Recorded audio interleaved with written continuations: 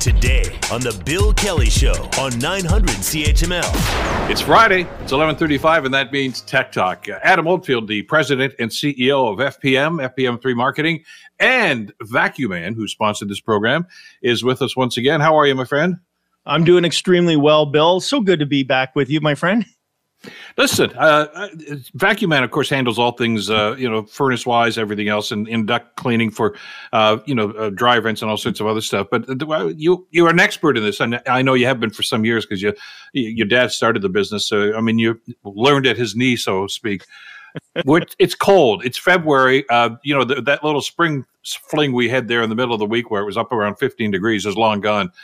Why is it in a house and that sometimes one room is warmer than the other? One is got a draft and the other one is hot.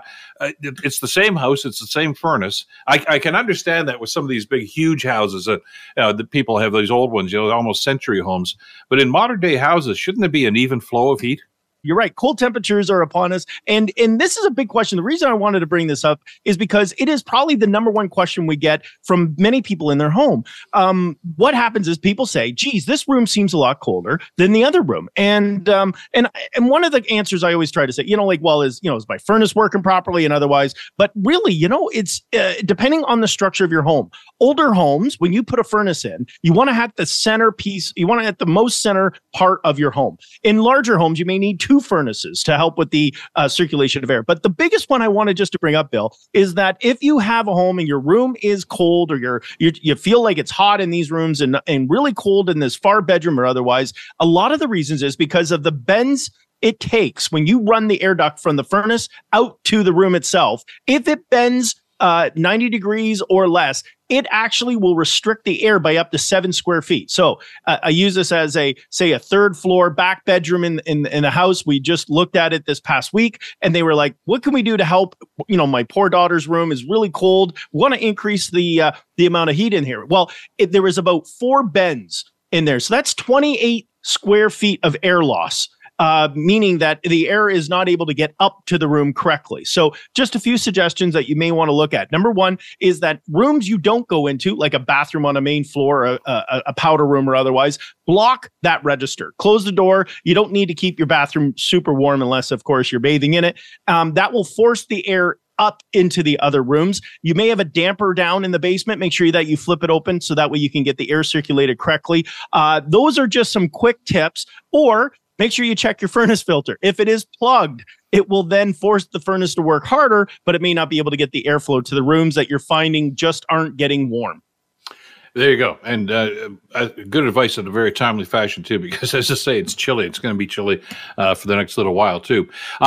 We want to talk about batteries. And, with the EV industry is all news all the time right now. We're getting some conflicting stories about what's happening in the States and what's happening here. I think the consensus is we can't rely on China for batteries and battery parts anymore. We're going to have to start doing them here if we want this industry to succeed. And I know that we're doing what we can here in Northern Ontario, although we're some years away from this. But I understand that Ford is actually investing a lot of money in a plant in Michigan that's going to start developing batteries. Yeah, we're going to see that on both sides of the border. I know in Ontario, they just made the announcement this past week at Magna with regards to their investment, like 470, I think it was million, if I'm correct, in regards to that. But the big one and why I wanted to bring this topic up, Bill, is exactly that. Ford is committed to creating batteries. Not only are we're really in this stage now, we're in this development stage of electric cars are here. Now they need to be improved. And Ford is really much making that jump into that. So again, this is why your periodic table is because now more than ever, you need to understand how these products are being developed. So there's now 2 types of batteries, Bill. There's the nickel cobalt manganese, which is NCM. And then there's the iron phosphate. Not that I want to make this a science class, everyone, but the reason why I bring these 2 products to light is that they've determined that the cobalt is a capacity to create a battery, which right now Tesla and Ford are working with. The iron phosphate is the one that they want to start making batteries with.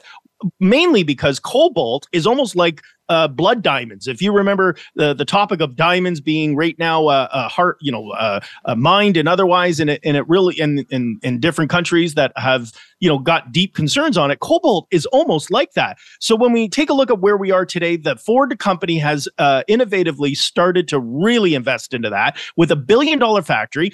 And why I share this with everyone that it's important is that the element of electric vehicles, trucks, cars, or otherwise, are going to now last longer. So you're going to get more mileage out of it, and they're going to be charging faster. And that's the big thing. When we talk about electric cars, it's still a big concern is, of course, battery anxiety. Am I going to have enough power to get to where I need to go? Many people are still questioning. Those that drive it, a friend of mine was driving a Tesla from Waterloo down to Windsor, Bill. This true story. He had 90% leaving from Waterloo, and he called me from London because that massive windstorm we had put so much pressure on the electric vehicle that more or less the Tesla told him, you need to pull over, you're not getting there. So, we need more capacity to be able to use it, distribute it better. And Ford's being one of those companies, and I'm not a big endorser of Ford. Otherwise, I'm just making a point that they're investing for the future of using better minerals for electric cars for the future. Well, because that's Canada. And I know you've talked in this program before that we've made huge strides in dealing with weather. And, it's different here than it is down Southern California where they test drive most of these things.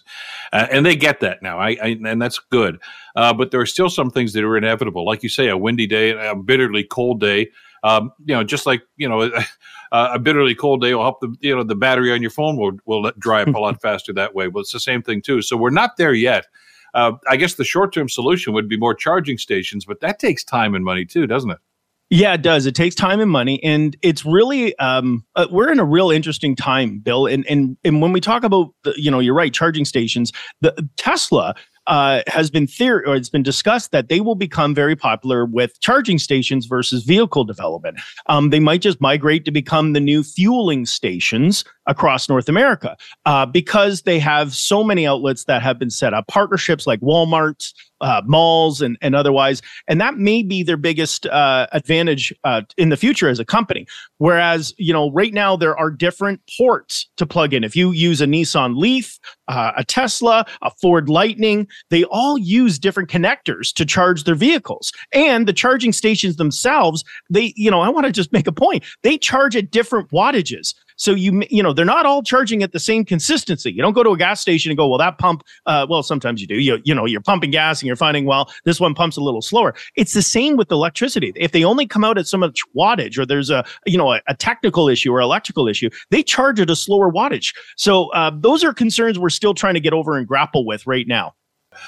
Google Maps and this new feature with glanceable direction, which I think is, we talked about distracted driving and some of the problems. We got for most of us anyway, a screen right in front of us, and we're trying to keep an eye on what's going on with Google Maps. But this glanceable direction sounds like a pretty good idea. And what we noticed is that with Google Maps, they're really they're really getting on their toes. This is where I love competition, Bill. We'll talk about Apple Maps in a minute, but they're feeling a little bit of heat right now over at the mighty Google. They, we get a little bit complacent when, you're the only game in town. Well, Google Maps is really trying to invest and make themselves viable. And one of those areas is that if you're using Google Maps, whether it's Android or otherwise, you see your little car, and as you're driving, you may get the notification through your Google Assistant telling you turn left and so many or 15 kilometers and otherwise. What this new element is called glanceable direction. What it's doing now is it's a notification, and it gives you a little bit of a heads up prior to making that turn. So, so many times people drive, and even old GPS, you'd be driving along and it will tell you, in 300 meters and 100 meters. This is great, except you're almost wondering, okay, when I make a right-hand turn, when do I got to turn again? Or when do I have to, is the location on my left, my right? The glanceable direction, what it does is it brings a little quick notification that gives you a little more of a heads up about when you're going to turn or what you need to know about. So you're right, not distracted, not wondering, okay, if I make a right-hand turn, then what? Or do I need to know something? And many people get distracted. They try to zoom in, zoom out. They get convoluted with so this is intended to be safer for many people when they're driving. So it's just rolling out now if you're using Google Maps, and it's going to be applicable on both Android and iPhones, Apple. So just keep in mind, you may notice a few, these are all on by default, Bill. You don't have to do anything. These are just some of the new concepts coming out with Google Maps. And speaking of iPhones, Apple Maps and Uber are teaming up, and iPhones are going to be the beneficiary. iPhone users, anyway.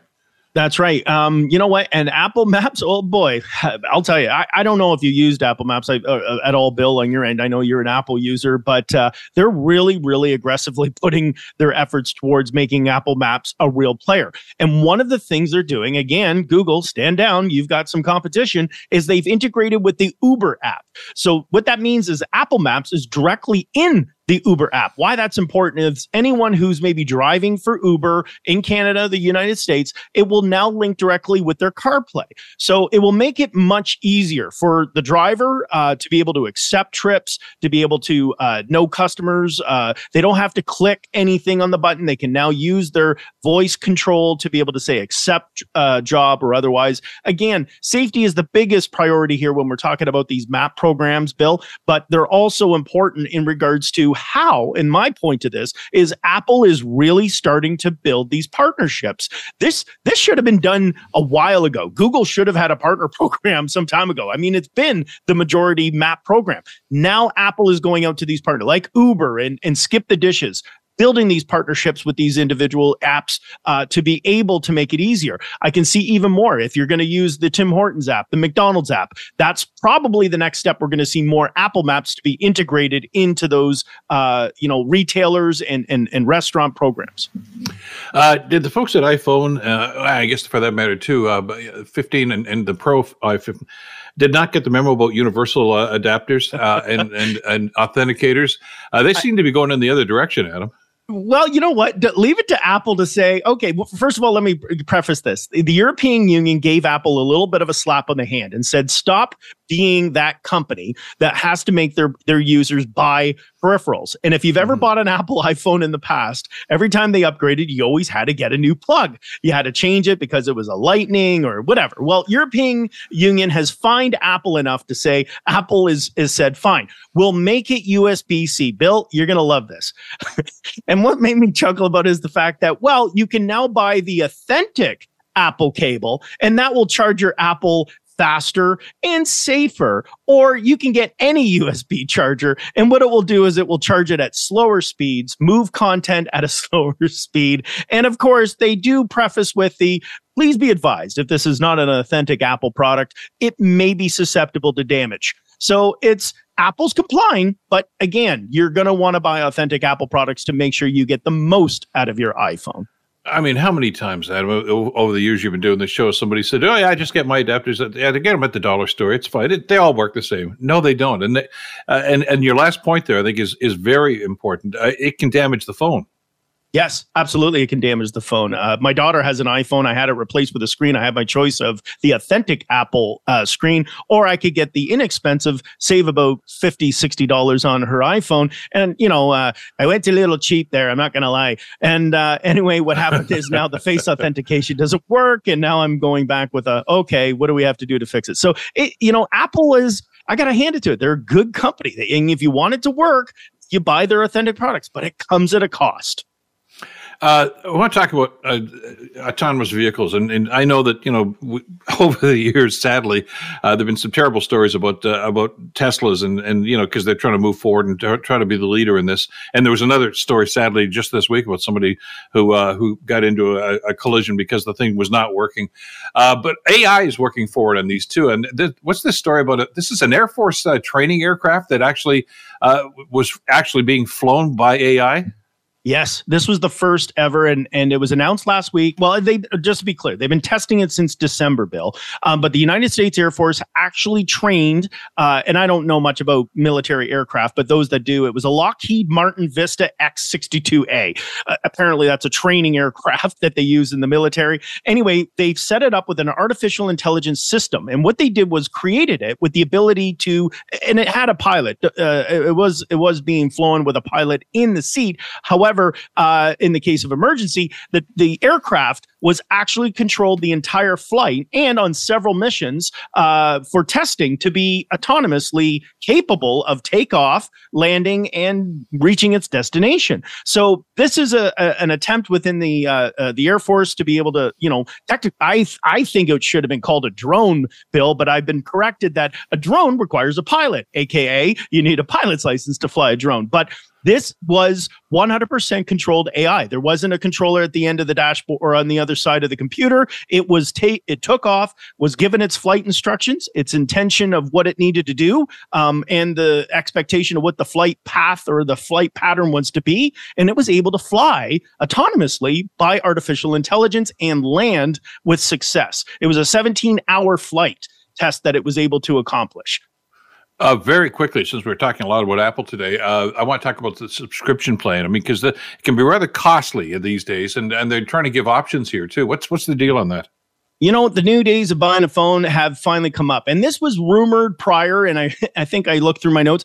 They are now rolling out the subscription plan, which will make it soon capable. You just pay your monthly fee, Bill, and you get your iPhone. In 2 years, you just bring it back. It's kind of like a lease program. You lease your phone, and we've seen variations of this with a lot of the providers today. But this one is actually going to be from Apple Direct. You will soon be able to get your subscription, tie it to whatever plan you want. What doesn't matter who your mobile provider is, and you will now be able to pay a monthly fee and get yourself a new iPhone every 2 years. So no longer any of the details that go with it. The only concern that comes with it is how many iPhones are they going to keep circulating into the market? And the idea is that you just keep refreshing your iPhone with their new subscription plan that's going to be rolling out. Looking forward to that and some of the feedback from it as well. We're out of time. A busy day today. Thanks so much for this. This is Tech Talk with Adam Oldfield. Adam's with us every Friday at 11:30 till noon. Brought to you by VacuumMan. Enjoy your Family Day weekend, Adam. We'll talk next week. Thanks, Bill. You too. Okay. Hey, and we're out of time for the whole show, as a matter of fact. It's been a very busy day. The Bill Kelly Show. Weekdays from 9 to noon on 900 CHML.